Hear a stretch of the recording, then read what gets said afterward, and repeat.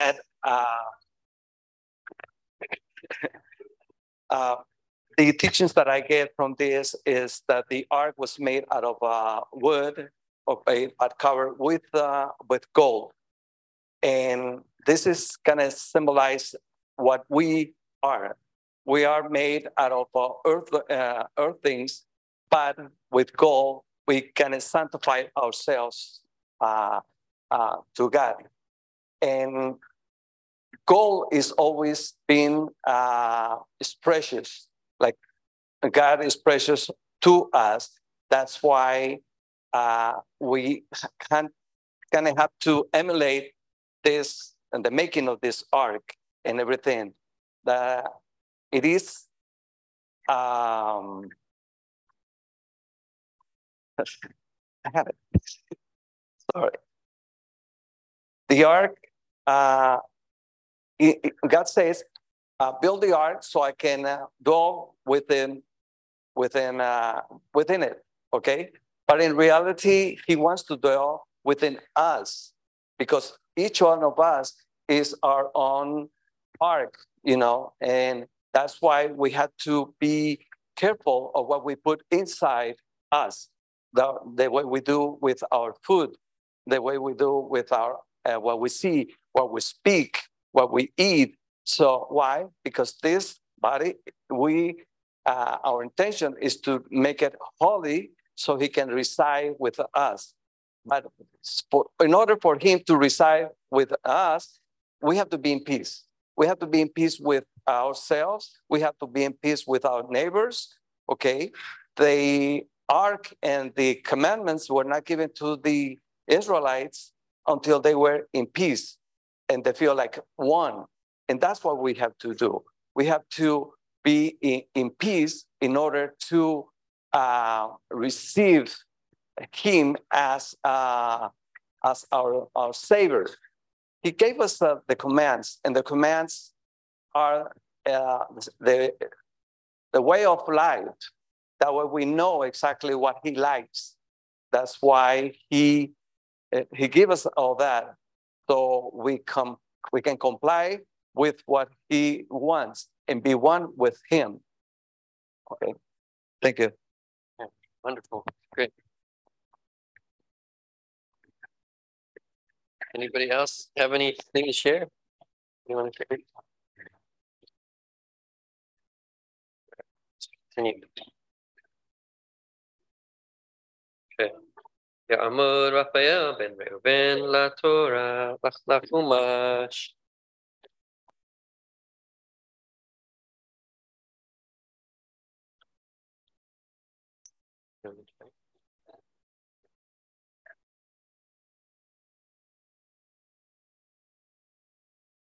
ועשית מנורה זהב טהור, מקשה המנורה ירחה וקנה גבייה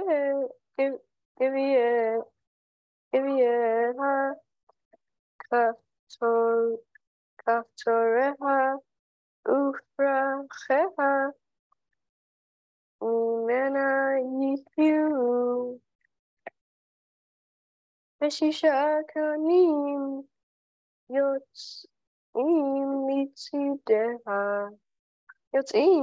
מצידיה שלושה קני מנורה מצידה האחד ושלושה קני מנורה מצידה השני שלושה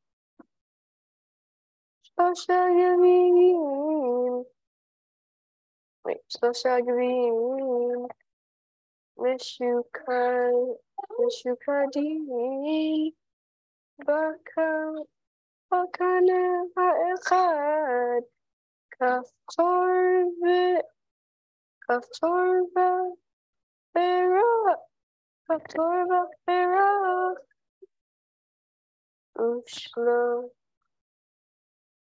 ושלושה גביעים משופדים בקנה האחד כתור ופרה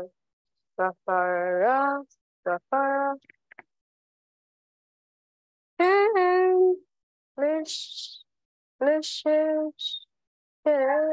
לששת הפנים היוצאים המנורה. The English.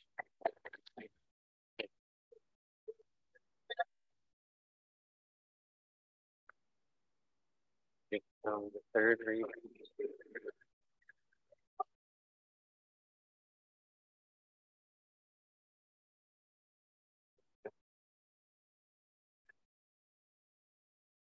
Make a menorah out of pure gold. The menorah shall be formed by hammering it. Its base, stem, and decorative cups, spheres, and flowers must be hammered out of a single piece of gold. 6 branches shall extend from its sides, 3 branches on one side of the menorah, and 3 branches on the other side. There shall be 3 embossed cups, as well as a sphere and a flower on each and every one of the branches. All 6 branches extending from the menorah's stem must be the same in this respect. The shaft of the menorah shall have 4 embossed cups, along with its spheres and flowers. A sphere shall serve as a base for each pair of branches extending from the shaft. This shall be true for all 6 branches extending from the stem of the menorah. The spheres and branches shall be an integral part of the menorah. They shall all be hammered out of a single piece of pure gold. Make 7 lamps on the menorah. Its lamps shall be lit so that they shine primarily toward its center. The menorah's wick tongs and ash scoops shall also be made out of pure gold. The menorah, including all its parts, shall be made of a talent of pure gold. Carefully observe the pattern that you will be shown on the mountain and make the menorah in that manner.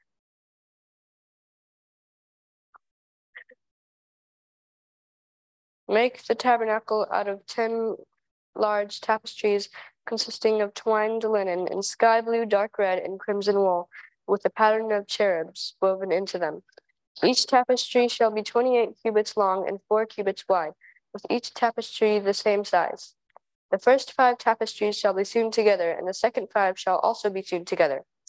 Make loops of sky blue wool at the edge of the innermost tapestry of the first group.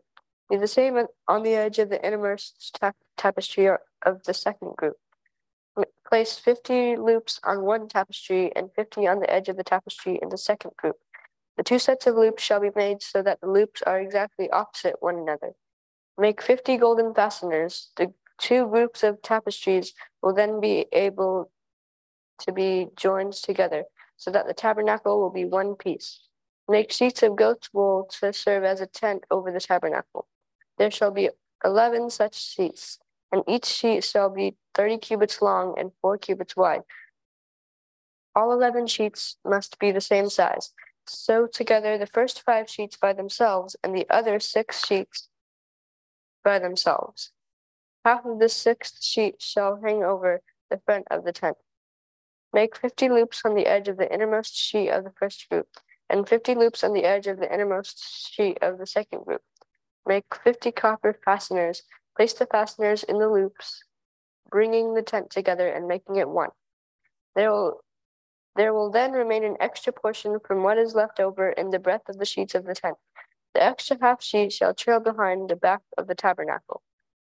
The extra cubit on both sides in the length of the tent sheets shall hang down over the sides of the tapestries of the tabernacle to cover them on both sides. Make a roof for the tent out of red and ram skins. Above it, make a roof out of the blue processed hides. Make upright beam. Okay. Wait. Okay. Good job.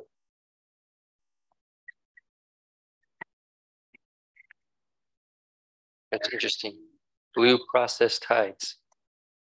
I think that's the only time I've seen that written. Blue processed hides. This Tachash. There's a lot of. Anybody have any comment?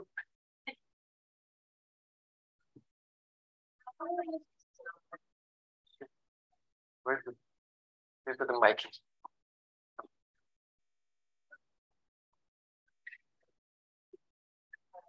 Shalom. I do want to just make one note, as this gentleman was talking earlier, that in 25 verse 2, it talks about those who are wholeheartedly in desire to bring a contribution. Okay, so that's one thought of in itself, that it's beautiful that the Mishkan, the tabernacle, and all the elements were brought forth by those who desired it. There was, no one was forced to do it. Now, in regard to the menorah, there's so many different things that I could say and how it relates to the almond tree and the tree of life. And I'm sure you've heard a lot of these concepts. But what's very interesting is that in verse 37, when it talks about the way that the light of the menorah is supposed to shine, is that it's supposed to shine forward, out into toward the front. And again, I can see a lot of beautiful symbolism there. But when I look at this, I'm reminded of what King David wrote in Psalm 119, 105, that your Torah is a lamp to my feet, right? It's a path for me. And so I know that when I'm walking the mitzvah Hashem, then this ultimately is what is guiding me. He's like his menorah, that is a light that is to burn forever, and our light is to always shine and to never go out. We have to remember that fulfilling the mitzvah is not about us. That ultimately, by fulfilling and walking out these mitzvot, that we are a light to those around us. And I know we used to hear this a lot in Christianity about being a light to the world. I don't think of myself as being a light to the world by going around commanding people how they should live their life, as I did in Christianity, right? Telling people what to do. I find it to be much more effective when I walk in the ways of Hashem and I love my fellow human being and treat them with dignity and respect. And this is the light that shines forth like the menorah.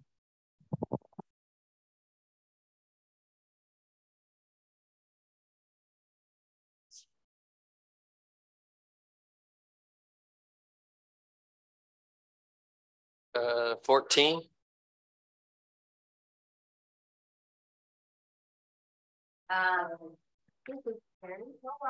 Very 26:14. Yes, it's translated, it's Tashkins. I mean, I could let's run down all the different views, okay? It's very easy. There's dolphin skins, whale, some say jellyfish. There is, some say it is like an animal that went extinct that had a coat of many colors. And there's another one. And giraffe.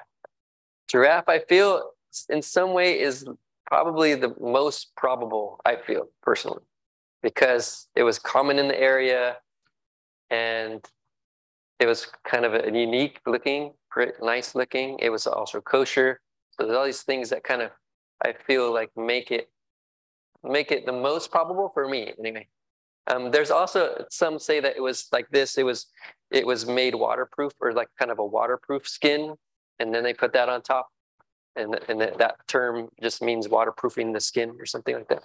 So there's a bunch of different ones, but I like the giraffe one just because it seems cool. I don't know.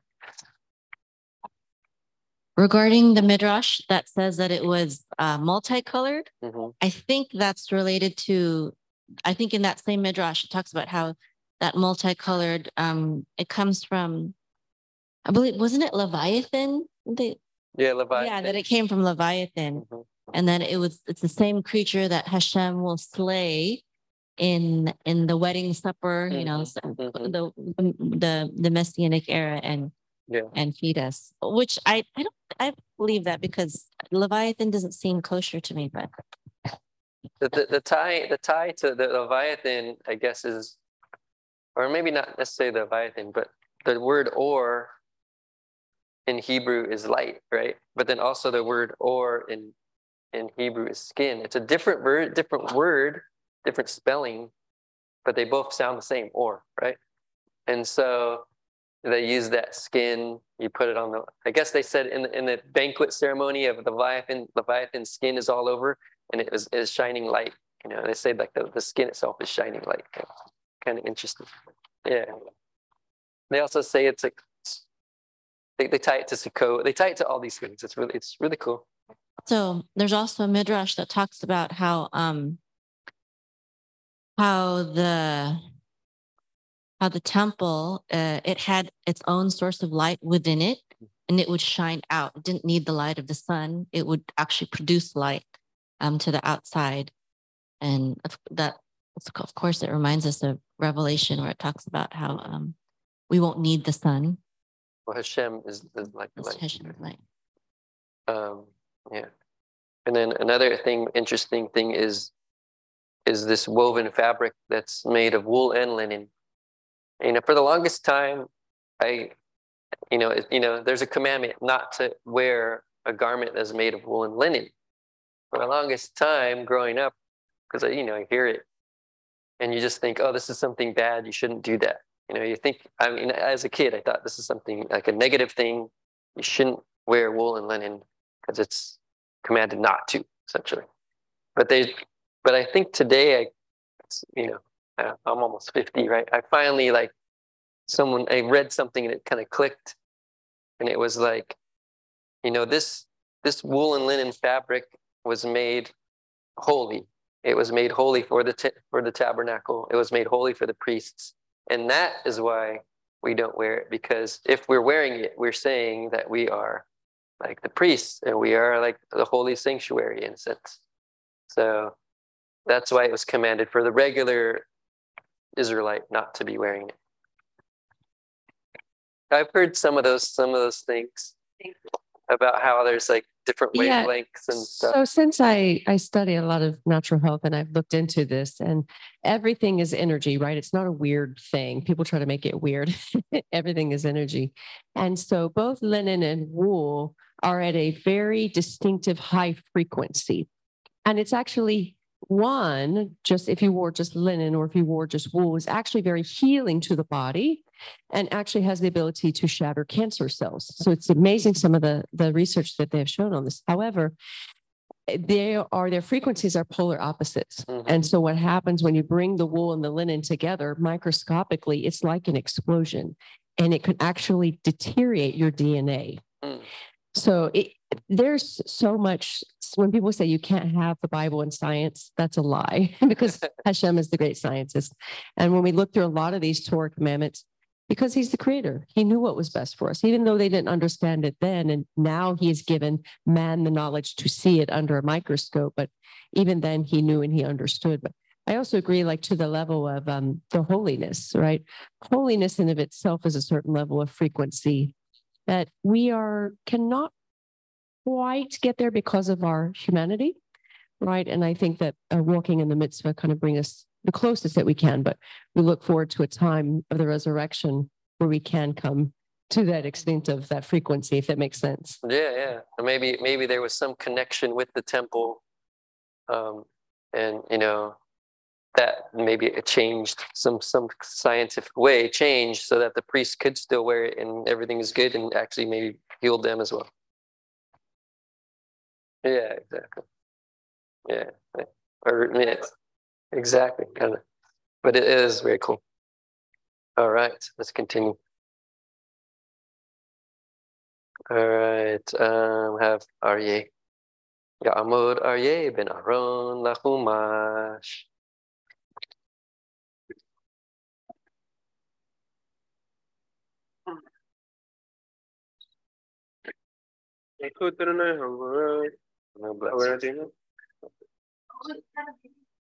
Well, it's kind of right in the middle.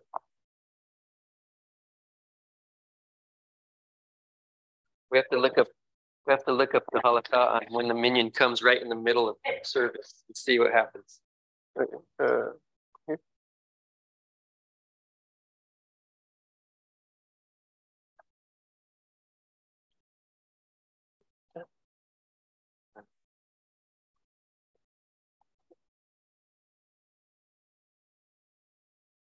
ועשית את הקרשים למשכן עצי שיטים עומדים אשר אמות אורך הקרש אמה ואמה וחצי האמה רוחב הקרש האחד שתי ידות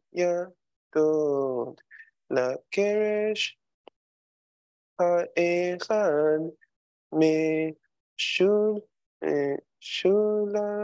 משולחות אישה אל אחותה כן תעשה לכל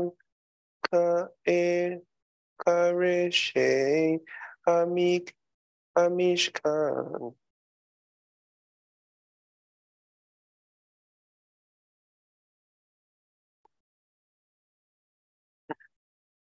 Make upright beams for the tabernacle out of acacia wood. Each beam shall be 10 cubits long and 1.5 cubits wide. Each beam shall have 2 matching square pegs carved out of the bottom. All of the beams for the tabernacle must be made in this manner.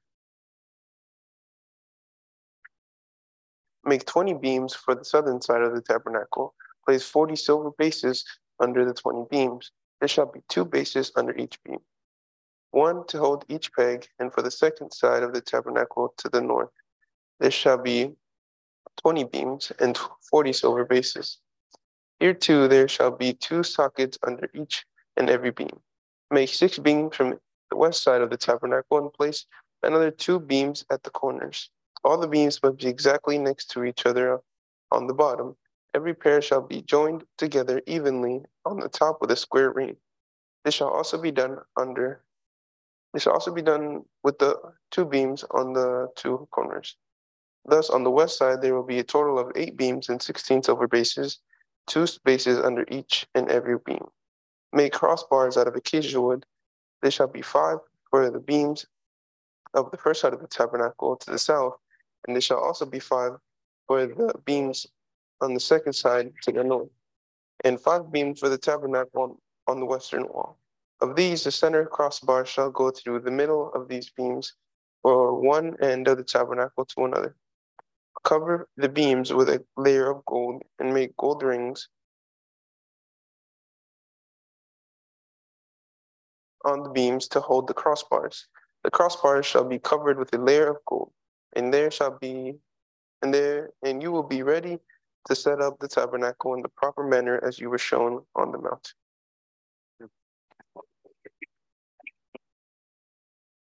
Commentary on the different beams building the ark, the tabernacle.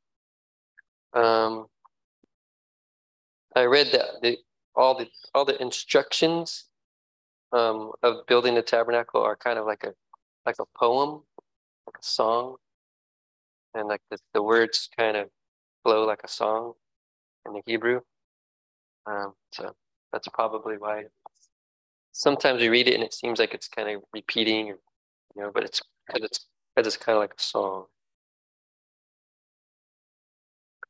All right.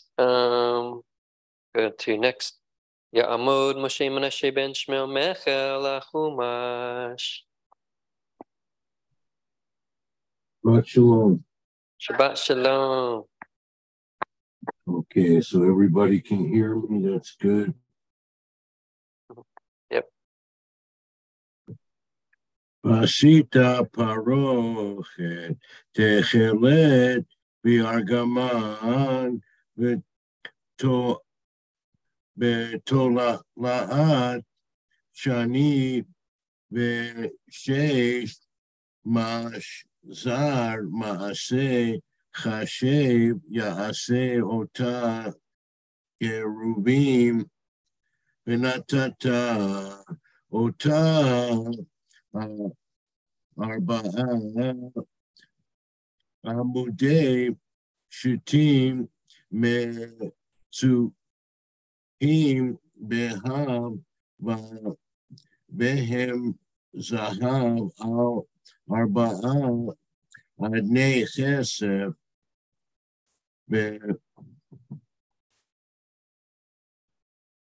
Venatata et Parochet Tachat Hakerasim Beheveta Shama Mibeit Leparochet et Aron Ha'adut Behivdila Aparochet Lachem Bein HaKodesh Ubein Kodesh HaKadashim Venatata et HaKaporet et Aron Ha'edut Bakodesh HaKadashim Bakodesh HaKadashim. Okay, in English. Yes. Okay. You shall make the altar of acacia wood 5 cubits in length and 5 cubits in width. The altar shall be square and 3 cubits its height. You shall make its horns on the 4 corners. From it shall its horns be. You shall cover it with copper. You shall make its pots to clear its ashes, its shovels, its basins, its forks, and its fire pans. You shall make all its vessels of copper. You shall make it for a knitting of copper meshwork, and make upon the meshwork 4 copper rings at its 4 edges.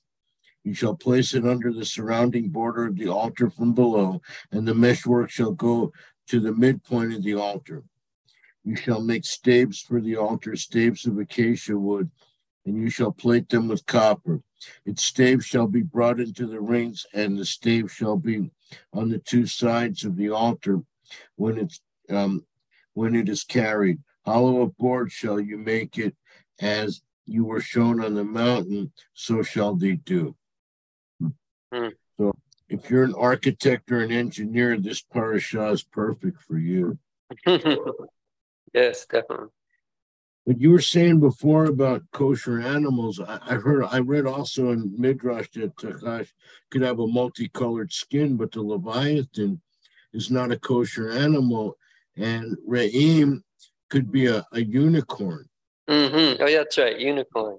Yeah, so horses are not kosher. Horses sus, but also to make the techelet, the blue thread. I read it's supposed to be something derived from a mollusk of some type. Yeah. Snail. They're not kosher. You can't eat them. Well, you can, but they're not kosher. Yeah, that's right. You're right. So I'm not sure. I mean, I'm just saying, I don't know. I'm just curious too, just like everybody else. We're all learning. That's true. Yeah, I guess not everything needs to be. Only things that you're going to eat need to be kosher. Right. Yeah, you can't eat anything that's not kosher. Like the mollusk they use to make the techelet, you can't eat it. Doesn't have to be. He's saying it doesn't have to be a kosher animal to be on top of it. Yeah, I'm saying I'm not sure if it has to be a kosher animal. Yeah, because when they talked about sense. the Leviathan or Leviathan in Hebrew, that's not necessarily a kosher animal. Yeah, that makes sense. That's all I was going to say. Within, kosher within, and not necessarily kosher without. Yeah, but you're not going to eat it. Exactly. Good. Very good insight there. So I asked I think it was my stat. I asked my Statmar rabbi once, how can someone be a doctor when they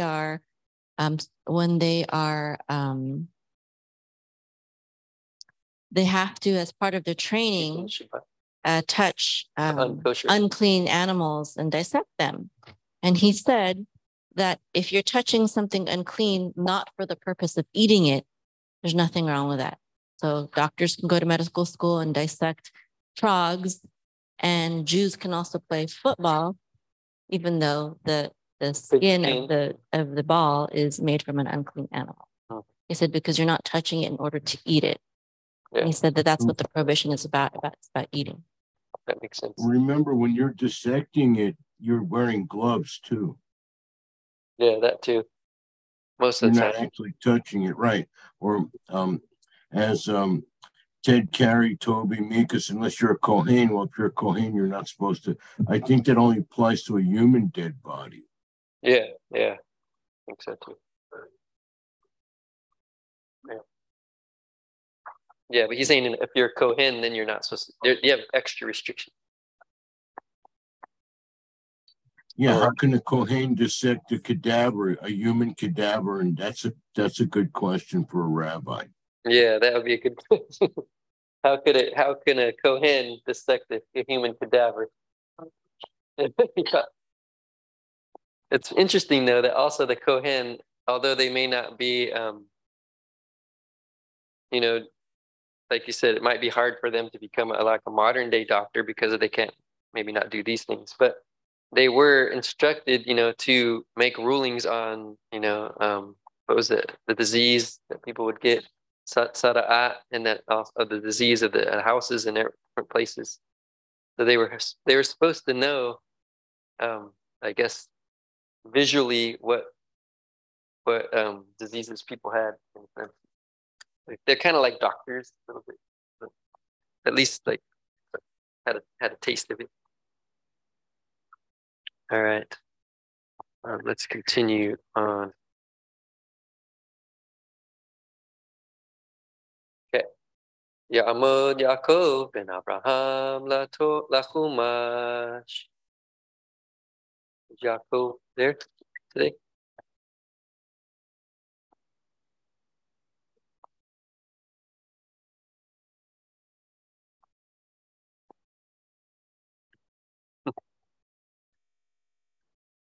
I think he knows that he's like put at 6th aliyah. He leaves before his turn. No.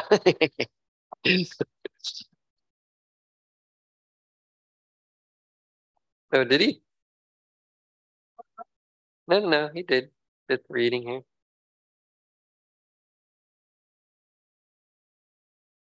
Okay. Oh, I'll read it. I'll read it again. So the 5th reading is about the Ark of the Testimony, the cloth that separates the two. I'll read both of them just because it's not very long. Make a cloth partition out of sky blue, dark red, and crimson wool, woven together with twisted linen. Cherubs shall be woven into it so that they can be seen on both sides. Place it on 4 gold-covered acacia pillars having gold hooks. The pillars shall be set in 4 silver sockets. Place the cloth partition directly under the fastenings, holding the tapestries together. Into the space behind this curtain, you will bring the Ark of Testimony. This curtain will thus divide between the sanctuary and the Holy of Holies. You will then place the cover of the Ark of Testimony in the Holy of Holies. Place the table inside the curtain toward the northern wall of the tabernacle. The menorah shall be opposite the table toward the southern wall of the tabernacle. Make a drape for the entrance of the tent out of sky blue, dark red, and crimson wool, and entwined linen. It shall be embroidered work. Make 5 acacia pillars to hold the drape. Cover them with a layer of gold and place golden hooks on them. Cast 5 copper bases for the pillars. Make the altar out of acacia wood. The altar shall be square, 5 cubits by 5 cubits, and 3 cubits high. Make protrusions on all 4 sides as an integral part of the altar. Then cover it with a layer of copper. Make pots to remove its greasy ashes as well as scoops. Sacrificial basins, flesh pokers, and fire pans for the altar. All these instruments shall be made of copper. Make a screen out of copper net to go around the altar. Place 4 copper rings on the 4 corners of the screen. The screen shall be placed below the decorative border of the altar, extending downward until the middle of the altar. Make carrying poles for the altar out of acacia wood covered with a layer of copper. Place the poles in the rings, so that the poles will be on the two sides of the altar when it is carried. The altar shall be a hollow structure made out of boards. You must make it as you were shown on the mountain. So the idea is that that Moshe went up into the courts of heaven and saw all these things, or a version, I would say, of all these things, a heavenly version. And, and the Midrash says, Moshe says, well, how can I make these things? I'm not God. How can I make things like what I'm seeing up here in heaven? That kind of thing. And Hashem said, well, just make a pattern of them. You do what you can on earth, and I will tell you what materials to use to try to mimic this heavenly sanctuary, this heavenly version. So that's kind of like the idea. So whenever we hear at the end, it seems like almost at the end of every aliyah, it's like, make it as you were shown. Okay. So that shows that the writers of the Besorah, the New Testament, were aware of Jewish midrashim. All right, let's go to next. Ta'amod ahava bet Reuven la Torah la Chumash.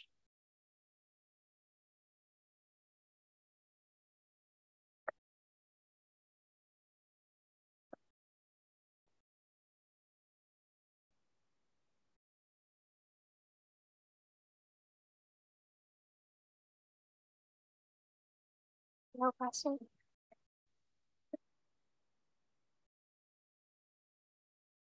ועשית את חצר המשכן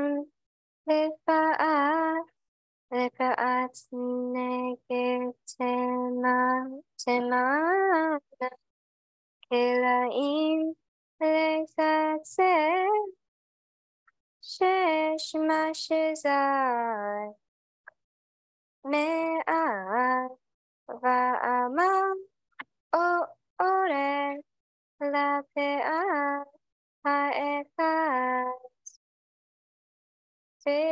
ועמודיו 20 ואדניהם 20 נבושת בבי העמודים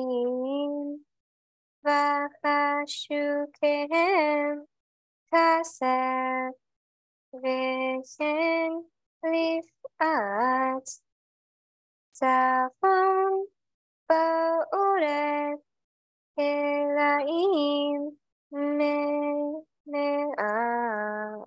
מהעורף בעמודיו 20 ואדניהם 20 נפושת בבי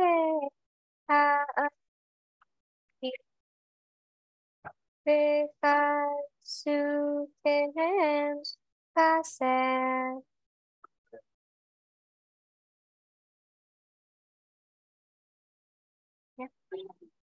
Make the enclosure for the tabernacle in this manner.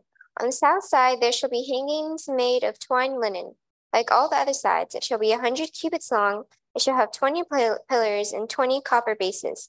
Hooks and bands for the pillars shall be made of silver. The same shall be done on the north side. The hangings shall be 100 cubits long, with 20 pillars and 20 copper bases, with silver hooks and bands for the pillars. The width of the hangings at the western end of the closure hall shall be 50 cubits, and it shall have 10 pillars and 10 bases. The width of the enclosure at its eastern end shall also be 50 cubits. Of this, the hangings on one side of the entrance shall be 15 cubits long, with 3 pillars and 3 bases. On the other side, the hangings shall also be 15 cubits long, with 3 pillars and 3 bases.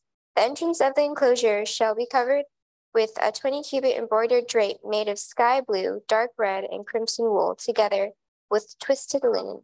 It shall have 4 pillars and 4 bases. All the pillars of the outer enclosure shall have silver hoops, silver hooks, and copper bases. The length of the enclosure shall be 100 cubits, and its width shall be 50 cubits. The pillars holding the hangings of twined linen shall be 5 cubits high, and their bases shall be made of copper. All the equipment used to make the tabernacle shall be made out of copper. The stakes for the tabernacle itself, and all the stakes for the enclosure shall also be made of copper. Good. Good comments? No comments, shoot. Anyone else have any comments? No? All right. Anyone online? You guys are pretty quiet this week. Okay. Ya'amud Avichayil ben Reuven la Umash.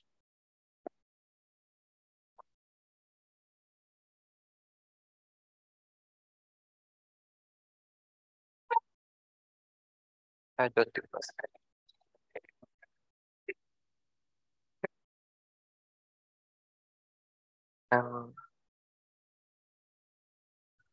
Kol amudei chatzer saviv mechushakim kesef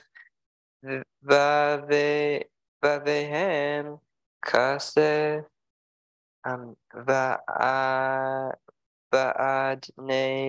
va'adnehem nechoshet orech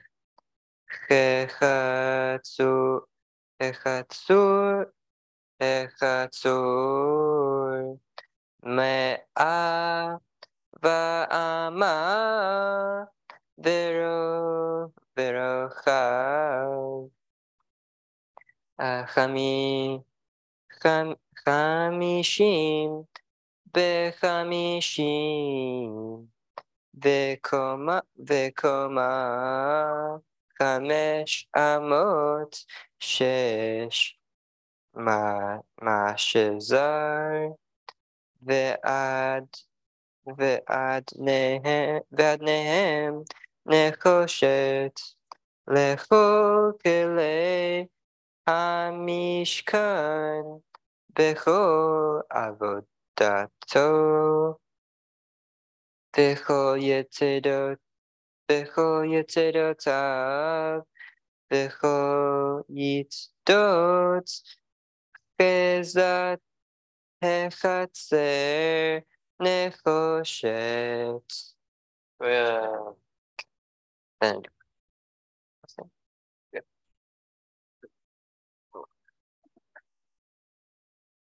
I think this is it. Yeah. Are you do the busing or no? No. Oh yeah. Okay. Off to right. Okay.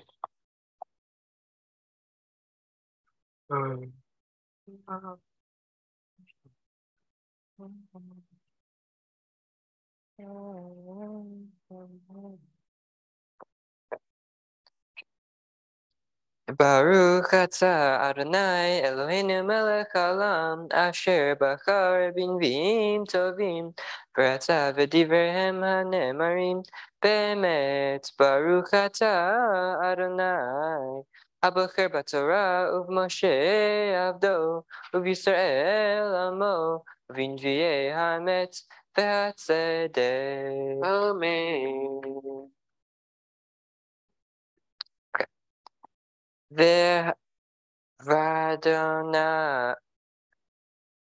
Vadonai, Natan, Vadonai, Natan, Chachema, Lishlomo, Kasher Diberlo, Vayehi, Shalom, Ben, Hiram, Uven Shlomo Vayikretu Berit Shenehem Shiloshim Vaya HaMelech Shlomo Mas Mikol Yisrael Vayehi Hamas Shiloshim Elef Ish Vaishlachem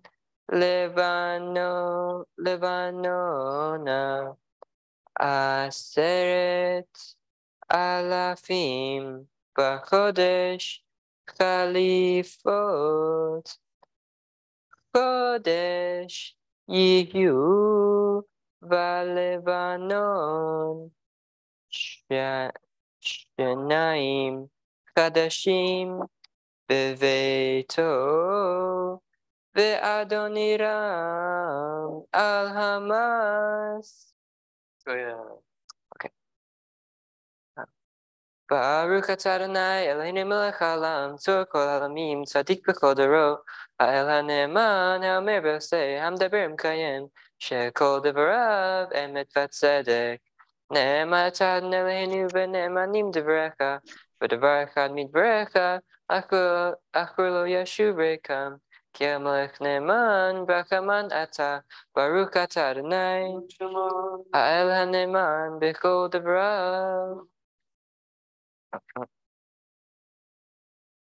Have compassion upon Zion, for it is the source of our lives, and deliver the drear-hearted speedily in your days. Blessed you, Hashem, our boats, Jerusalem. Amen. Cause the shield of David to sprout forth, and lift up his horn with your salvation. Blessed you, Hashem, shield of David. Amen. Grant us rest, for you are our Father, and rule over us speedily, for you are our King. Blessed are you, Hashem, who sanctifies the Shabbat. Amen.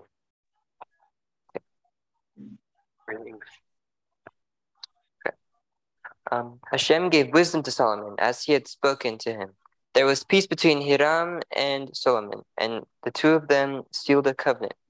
King Solomon imposed a levy from all of Israel. The levy consisted of 30,000 men. He sent them to Lebanon in shifts of 10,000 each month. For 1 month they would be in Lebanon, and for 2 months each would be at home. Adoniram was in charge of the levy. Solomon had 70,000 who carried burdens and 80,000 who hewed in the mountain. In addition to Solomon's 3,300 chief officers who were appointed over the work, who directed the people performing the work. The king commanded, and they quarried great stones, heavy stones, to lay the foundation of the temple with hewn stones. The builders of Solomon, the builders of Hiram, and the Gebalites, carved these stones, and they prepared the wood and the stones to build the temple. In the 480th year after the children of Israel's exodus from the land of Egypt, in the 4th year of Solomon's reign over Israel, in the month of Ziv, which is the 2nd month, he built the temple for Hashem. The temple that Solomon built for Hashem, 60 cubits was its length, 20 its width, and 30 cubits its height. The hall in front of the sanctuary of the temple, 20 cubits was its length along the width of the temple, and 10 cubits its width in front of the temple. He made narrowing windows for the temple. Against the wall of the temple, he built an annexal around, built into the walls of the temple all around the sanctuary and the inner sanctum, and he made side chambers all around. The lowest story of the annex, its width was 5 cubits. The middle story, 6 cubits its width, and the third story, 7 cubits its width. For he had provided recesses around the outside of the wall of the temple, in order not to penetrate the walls of the temple. When the temple was being built, it was built of complete quarried stone. Hammers, chisels, or any iron utensils were not heard in the temple when it was being built. The entrance of the temple the entrance to the central ground level side chamber was at the south side of the temple, and they would ascend on winding stairs to the middle story. And from the middle story to the third, he built the temple and completed it. He made the temple ceiling of decorative wooden panels under cedar planks. He built the annex along the entire temple. 5 cubits was its height, and he covered the house with cedar wood. The word of Hashem then came to Solomon, saying, this temple that you build. If you follow my decrees, perform my statutes, and observe all my commandments to follow them, I shall uphold my word with you that I spoke to David your father. I shall dwell among the children of Israel, and I shall not forsake my people Israel. Okay.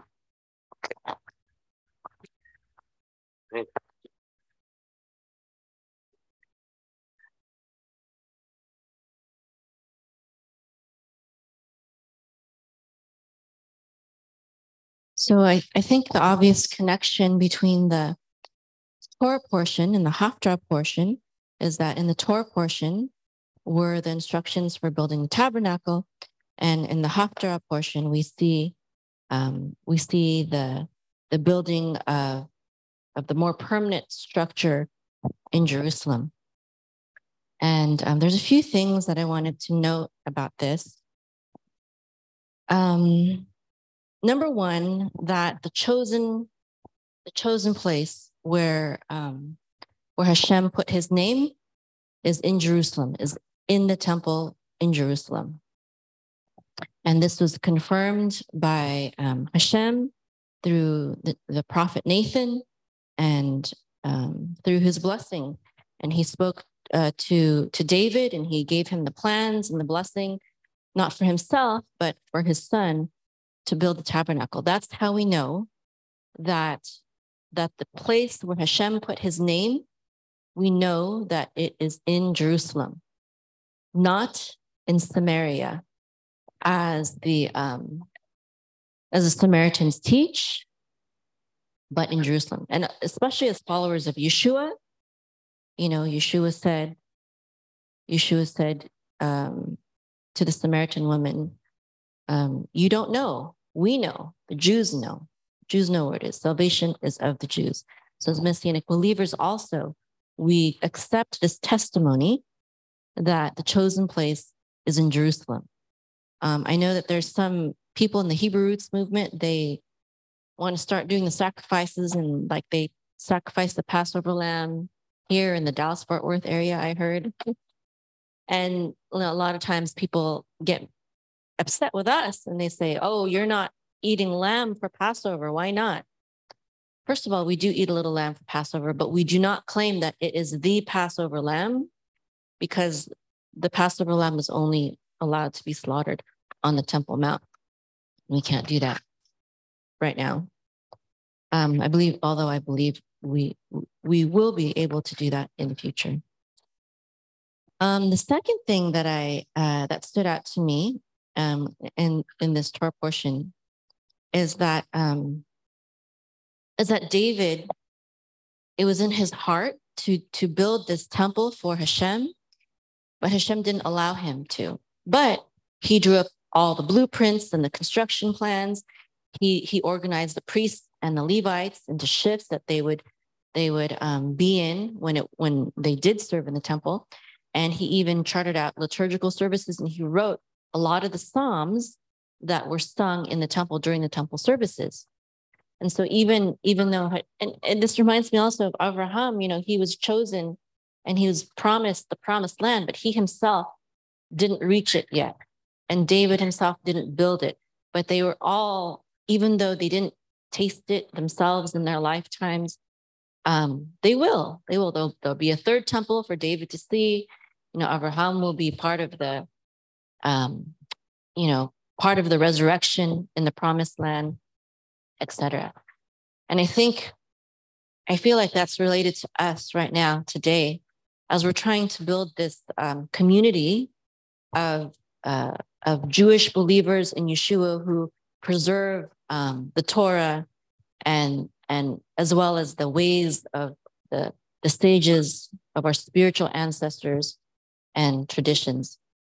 And it doesn't matter that many of us are converts or Baal Teshuvas who did not grow up in Judaism. It doesn't matter. There's a man who, I forgot who it was, but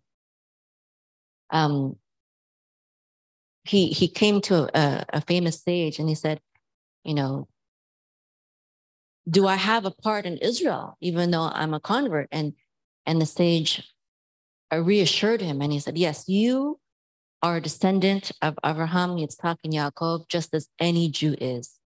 And in fact, all Israel is said to have converted at Sinai, at the giving of the commandments. And not only that, but Hashem said that the word that he gave at Sinai was not only for the people there, but even for the people that weren't there.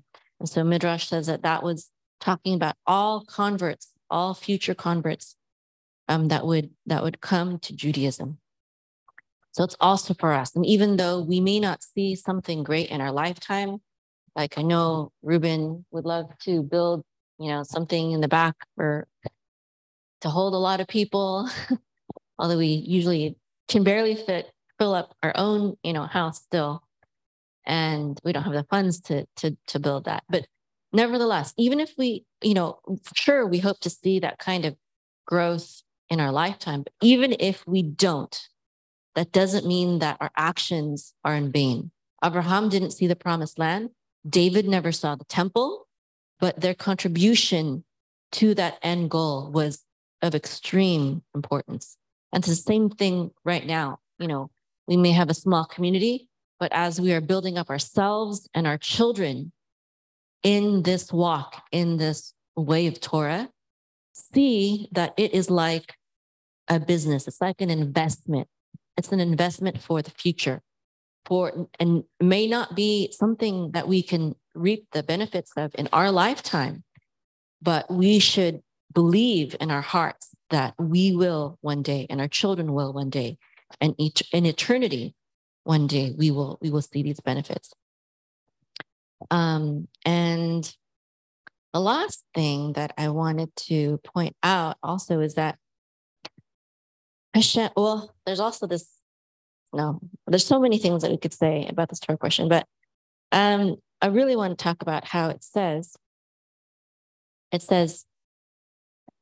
Hashem said, concerning this house which you are building, if you will walk in my statutes and execute my ordinances and keep all my commandments by walking in them, then I will carry out my word with you, which I spoke to David, your father. And that promise was that there would never lack someone on the throne forever. There would be someone on the throne forever. And we have no king in Israel today because there was never such a worthy king. And there was a debate here a few weeks ago. We were talking about Yeshua, and we were talking about how, well, someone said that he sinned. He broke Shabbat by healing someone on Shabbat, by making a formula to put on a man's eyes, was it? And he was saying that he broke Shabbat. I said, no, he didn't break Shabbat, because there's something higher than Shabbat, which is life over law. And it's not limited to, he was arguing that it's limited to only people in life or death situations. So you can only heal someone if they're about to die and you prevent them from dying. But that's not true. There are Torah observant Orthodox Jews today who are blessed by their rabbis who to be in the medical field, to be doctors, nurses, whatever it is that they have to do. And when they go and practice their medical work at the hospital, they're not selective about their patients. And they're not saying, oh, this patient, he's about to die, I'm going to help him. But this one over here, oh, he's just a little bit sick, so I'm not going to help him because I'd be breaking Shabbat. No, that's not how it works in the real world. And so I just want to uphold that. I believe that Yeshua did not sin. And I don't think that doesn't necessarily mean that it's not possible for humans to not sin. We say he's our example. That means we should walk as he walked. And also Enoch is known to have never sinned. And because of his blameless walk with God, he was taken up and he never tasted death. And in Jewish lore, Enoch is known as the angelic form by the name of Metatron. and he's given a very high status in the Talmud. Metatron is, they say that you can't pronounce his name, et cetera, et cetera. And, you know, Messianics will argue that that is Yeshua, but I don't believe that. I believe that Metatron is Enoch because of the Jewish legends. And before Yeshua's time, even before Yeshua's time, there was the book of Enoch, which talked about many things that were very parallel to the things that are spoken about of Yeshua, in the Brit Hadashah and later. I don't believe Yeshua is Metatron. I believe if Metatron is real, that he is, according to Talmud and Jewish legend, Enoch. And there are in ancient Sidurs, there's mention, or maybe even modern Sidurs, there's mention of both Yeshua, Sarhapanim, and also Metatron, both of them mentioned as different entities in the same verses. Okay, and also I would also like to say that in order for us to have this messianic king that will rule forever, which is what the sages say will happen, that we're going to have a messianic era, and that the Bible even says that we're going to live for a very long time, and that if someone dies before 1,000 years of age, we're going to think, oh, they died a babe, they died a baby, because they didn't reach 1,000 years old. I believe that's what it says in the Bible, in the Tanakh.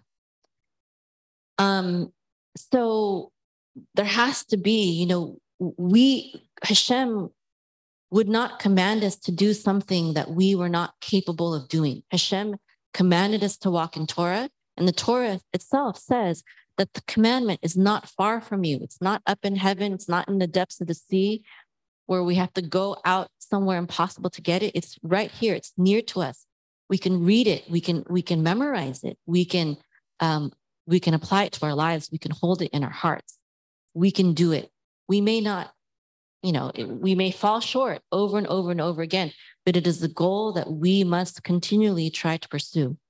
In the Kitzur Shulchan Aruch, it says in 131:1, it says in the Halakha, instructions for Yom Kippur, Eve, the Day of Atonement, it's customary to carry out the kaparot, the sacrifices, in the pre-dawn hours of the day before Yom Kippur, as then the attribute of mercy is greatest.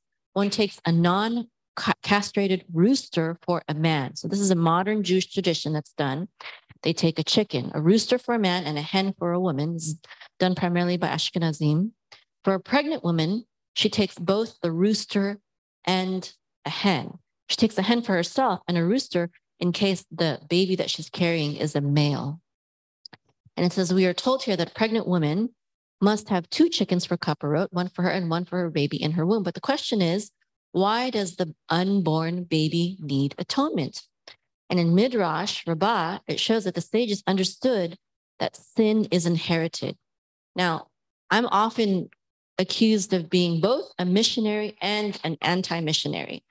And I think the reason why is because I really don't care to prove either side. I just want the truth. And the concept of original sin is, as taught by Christianity, is that we're all born sinful with an evil nature, destined to be tormented in hell forever. That's the Catholic doctrine. And although I reject that doctrine, the doctrine of original sin, there are some Jewish truths in that. And it says in Midrash Rabbah, Moshe said to Hashem, to the Lord of the world, he said, there are 36 decrees that if a man breaks one of them, he must be put to death. So there are certain Torah commandments that require a death sentence. And he said, I did not break any of them. Why do you sentence me to death? He said to me, Hashem answers Moshe, he says, in the sin of the first man you die, as he brought death unto the world. So this is from a Jewish source, the Midrash Rabbah, Jewish legend, that says, yes, there is a sin that we all inherit from Adam. But that doesn't mean that we are not capable of sinlessness. Enoch achieved it. Yeshua achieved it. And I think it's very important for Yeshua as the coming king, as the coming Mashiach ben David, to be sinless, because if he weren't if he were not sinless, then he could not reign forever. There would be no messianic era where there was no more sin and that people could live to, 1,000 years or more and even more past the messianic era in the world to come. We cannot have eternal life without sin. And in this world, I believe it's like practice. In this world, we're going to fail many, many times. We're going to sin many, many times, but it is training ground. It's training ground for us to understand the consequences of sin, the effects of sin in our lives and in the lives of the, people to come, generations to come. Another famous anti-missionary argument is that Hashem does not punish. It says in the Torah that a man should not be punished for the sin of his father. However, it also says in the Torah that Hashem punishes to up to the third and fourth generations of those who hate him, right? And who do not follow in his ways, who do not keep his commandments. So although we are not supposed to punish the son for the father's sins, that is for us. Hashem is not subject to the laws that he puts on us. There are natural consequences that he set up, his laws of nature, his laws of the way sin works, where in fact our sins do affect our children and our children's children. That doesn't mean that Hashem breaks his Torah. It means that the specific commandment of not punishing the son for the father's sins is about legislation that belongs in court, but that doesn't speak to the consequences of sin in the long run. I think that's important to understand because it's a very famous anti-missionary argument against, Yeshua, the argument of Yeshua and his sacrificial death and the need for that and the consequence of sin long term and the idea of original sin. So to sum up, I would just like to say that we need to continue striving to keep God's commandments, to keep his Torah, and that Hashem will bless us. And it is possible. We may not ever attain it, but we have to keep striving for it. And nothing bad will come out of striving for perfection. Nothing bad will ever come out of striving for goals that may seem impossible. If they are good goals, even though they seem impossible, in reality, they are possible. And even if they aren't possible in our lifetime, we will be rewarded for even daring to pursue great things. Yeah, I just had a question. I just wanted you to clarify, is there original sin or not original sin? Because I kind of felt like you kind of said there was and wasn't at the same time. So I just want to clarify. Well, I think when most people... Like, did Enoch have original sin or not original sin? I mean, according to this, everyone inherits original sin. And I would like to say that even Yeshua would have inherited original sin, because even if you don't, Yeshua's mother was Miriam. The reality is the original Catholic doctrine of original sin was not that Yeshua was sinless, but that Mary was sinless. Mm-hmm. That is the original sin doctrine. To see that Yeshua inherited whatever he got from Miriam, which was the same as what she got from Adam, does not detract from who he is as a sinless sacrifice. Because despite the fact that he also inherited original sin from Adam, being from Miriam, I believe he's also from Yosef, but that's a different story. Even if he's not from Yosef, even if he's only from Miriam, then of course he contracted original sin from her as well. And so just because he did, inherit original sin from him, all the more he becomes our example that we can follow. Because if he inherited original sin, yet he was able to overcome and live a sinless life, when he tells us to be perfect, just as his Father in heaven is perfect, he's not giving us an impossible commandment. He's actually giving us something that we should believe we can attain and should strive for. That makes sense? That makes sense. I just wanted to clarify. That's all. Because it was kind of confusing.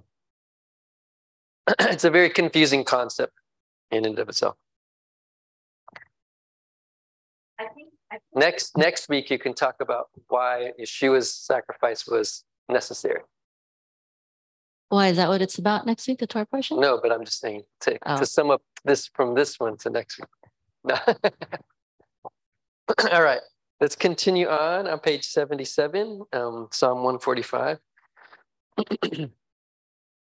Tehillah leDavid, Eromimcha Elohai HaMelech, V'ravrecha Shimcha le'olam va'ed, B'kol yom avrakeka, V'ahala Shimcha le'olam va'ed, Gadol Adonai umhalo me'od, V'ligdulato en kecher, Dor le'dor yasabak ma'asecha, Uvuratecha yagidu hadar kevod hodecha ivote lipotecha asika vezus noratecha yomeru ugdulatecha asaprena zechera tuchicha yabiu vesichachecha yerenenu chanun verachum Adonai Ereka Paimudo Chesed Tov Adonai Lakol V'Rakamav Akol Ma'asa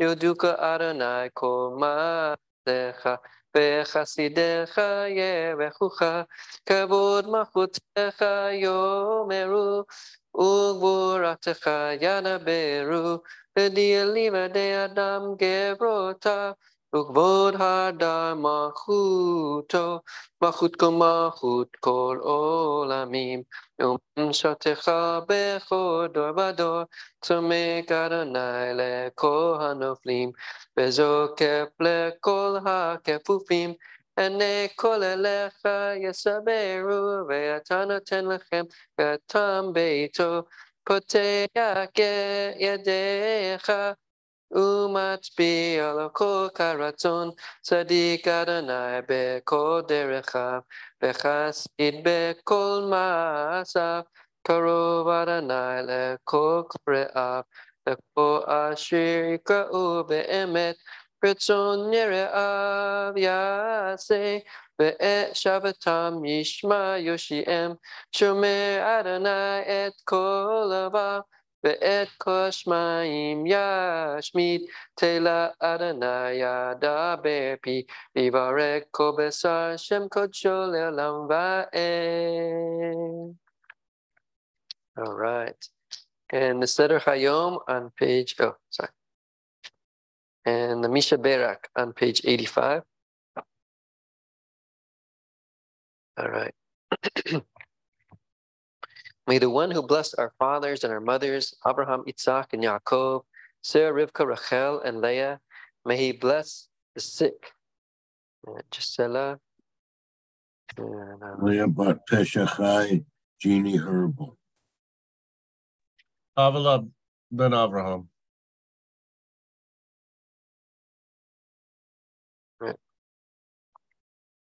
May the Holy Blessed One overflow with compassion upon them, to restore them, to heal them, to strengthen them, to rejuvenate them.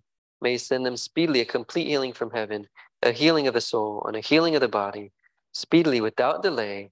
And let us all say, Amen. And page 86, a prayer for our government. Our God and God of our ancestors, accept with mercy our prayer for our land and its government. Pour out your blessing on this land, on its president, judges, officers, and officials. Work faithfully for the public good. Teach them from the laws of your Torah, enlighten them with the rules of your justice, so that peace, tranquility, happiness, and freedom will never depart from our land. God of all that lives, please bestow your spirit on all the inhabitants of our land and plant love, fellowship, peace, and friendship between the different communities and faiths that dwell here. Uproot from their hearts all hate, animosity, jealousy, and strife, in order to fulfill the longings of its people who aspire for its dignity and desire to see it as a light for all nations. And so may it be God's will that our land be a blessing for all who live on earth, and that fellowship and liberty will dwell between them, establishing the vision of your prophet. Nation will not raise sword against nation, and they will no longer learn war. And as it is said, for all of them will know me, from the smallest to the greatest. All right.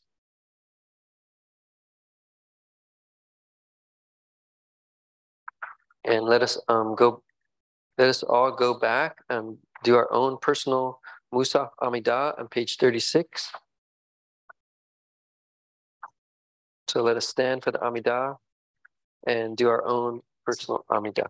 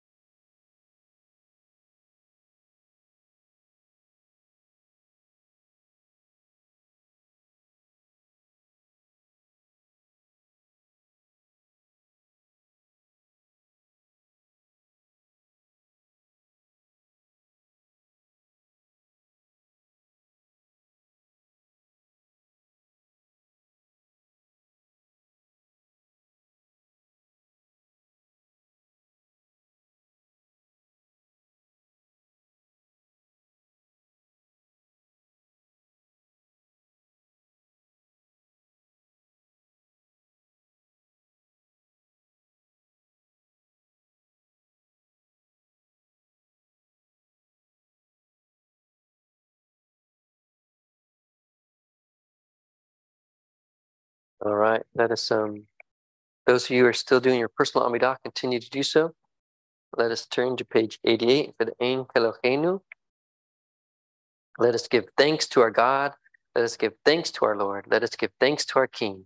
Let us give thanks to our Deliverer.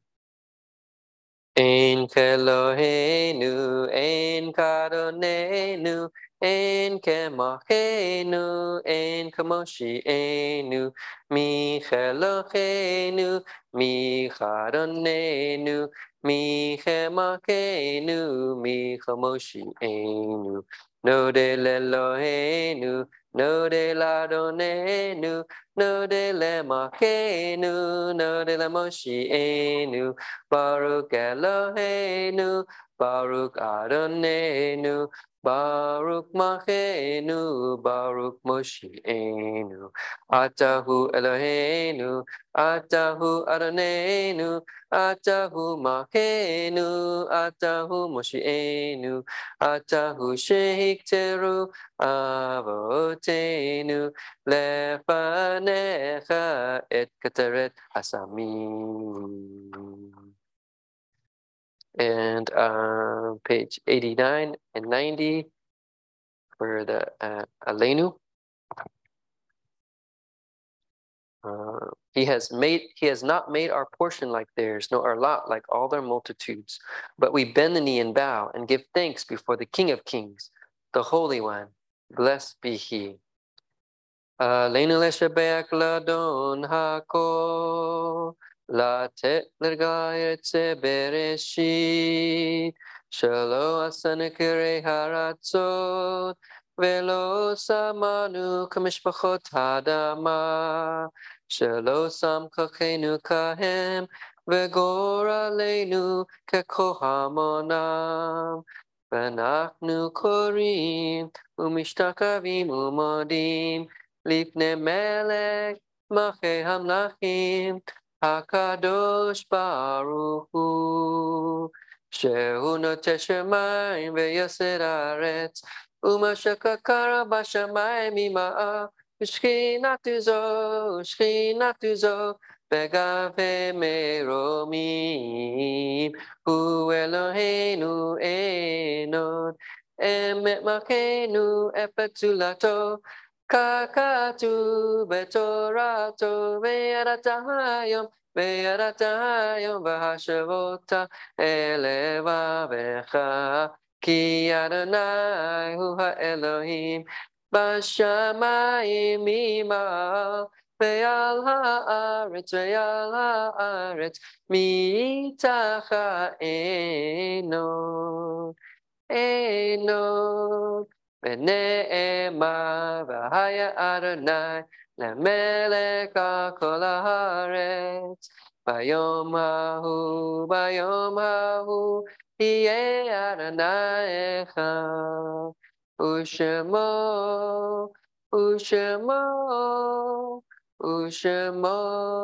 echad. All right, and page 91 and 92, the Adon Olam. And he is my God, my living Redeemer, and the rock of my pain in times of trouble. He is my banner and a refuge for me, the portion of my cup on the day I call. Adon Olam Hashem Alak, B'terim kol Yetzir Nivra, Le'et nasa b'chetzo kol azai melech shemo nikra ve'acharei hiklo hako levado yimlok nora ve'hu haya ve'hu hove ve'hu yiyeh beti ara ve'hu echad ve'ein sheni Lehamshilo lehakbira beli reshit beli taklit velo haoz vehamisra vehu eli vechai goali vetzorchev li be'et tzara vehu nisi umanos li menakosi beyom echra beyado Achiruchi Be'ishan ve'aira Ve'imruchi Geviati Adonai li Velo ira. And some words from Yeshua, our great Rabbi and Messiah, says, "You have heard it said, love your neighbor and hate your enemy. But I tell you, love your enemies and pray for those who persecute you, that you may be children of your Father in heaven." Amen. Amen. All right. Shabbat Shalom, everybody. Those online, I think. Shabbat Shalom. Shalom, guys. Stay online. I think there's maybe an online oneg that you guys could just fellowship and talk on there.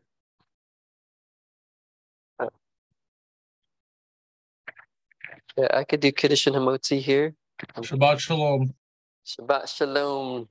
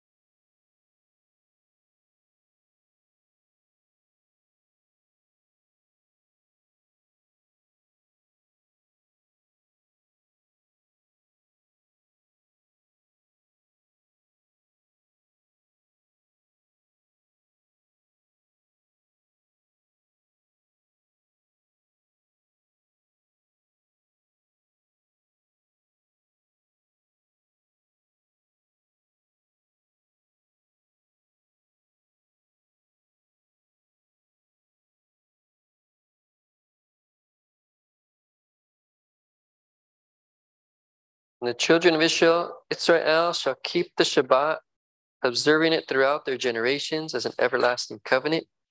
It is a sign between me and the children of Israel forever. For in 6 days the Lord made the heavens and the earth, and on the seventh day he rested and was refreshed. Bishamru b'nei Israel et ha-Shabbat leyasot et ha-Shabbat ledoratam berit olam. Beini ubein b'nei Israel oti le'olam oti le'olam.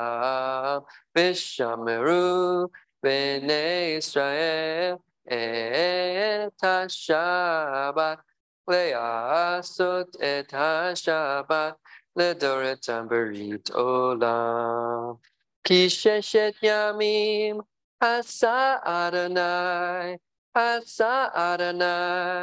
et ha-shamayim ve'et haaretz v'shameru b'nei Israel et ha-Shabbat le'asot et ha-Shabbat ledoratam berit olam.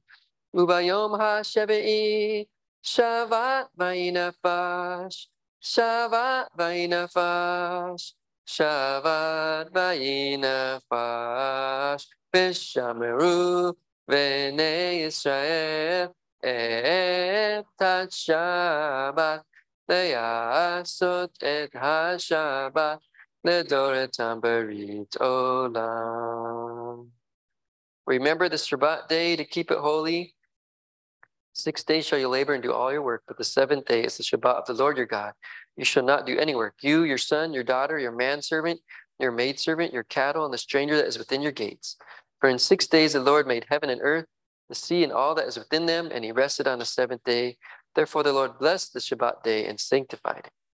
Baruch atah Adonai Eloheinu melech haolam borei pri hagafen.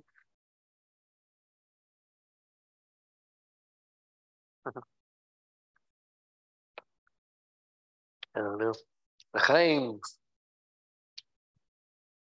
Yeah. Go put this. Put the you could drink it. Let's do hand washing.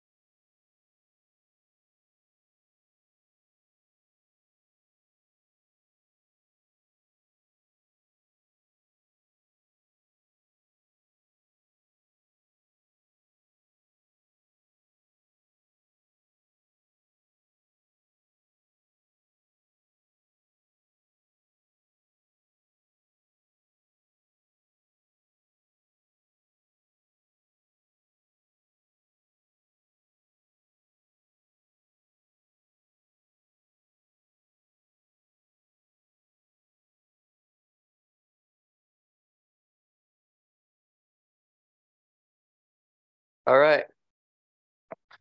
First captain.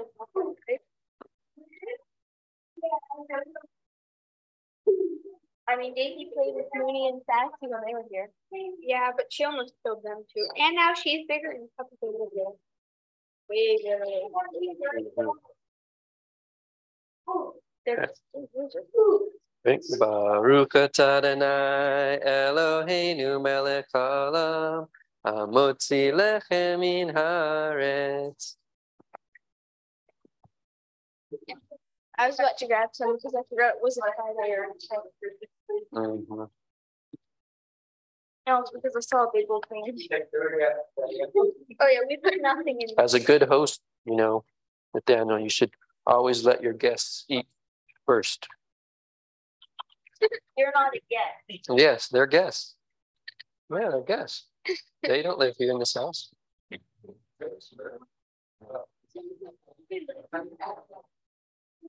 You did. They never lived in this house. They visited one night or 2 nights, something.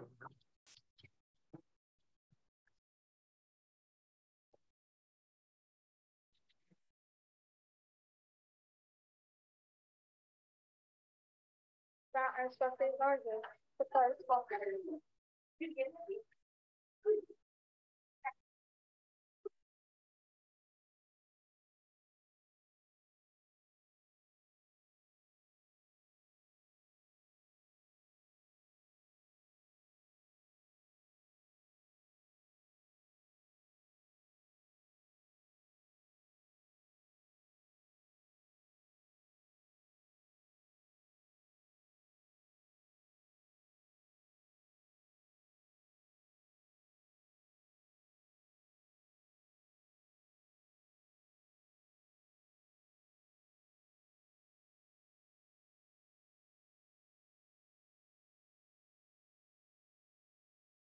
How do I go by buying a Siddur?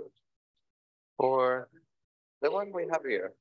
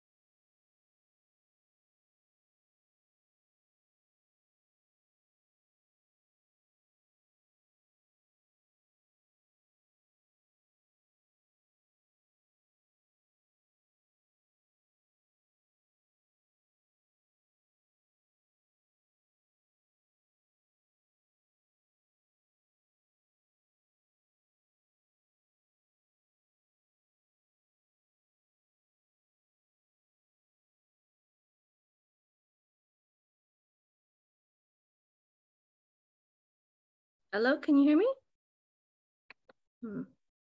Can't hear anyone. Speaker. Hello?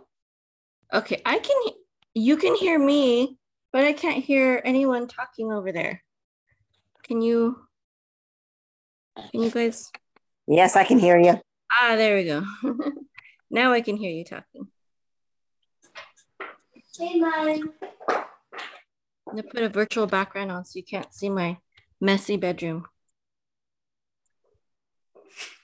I'm so sorry. I thought it was funny though. That's what she did. She laughed.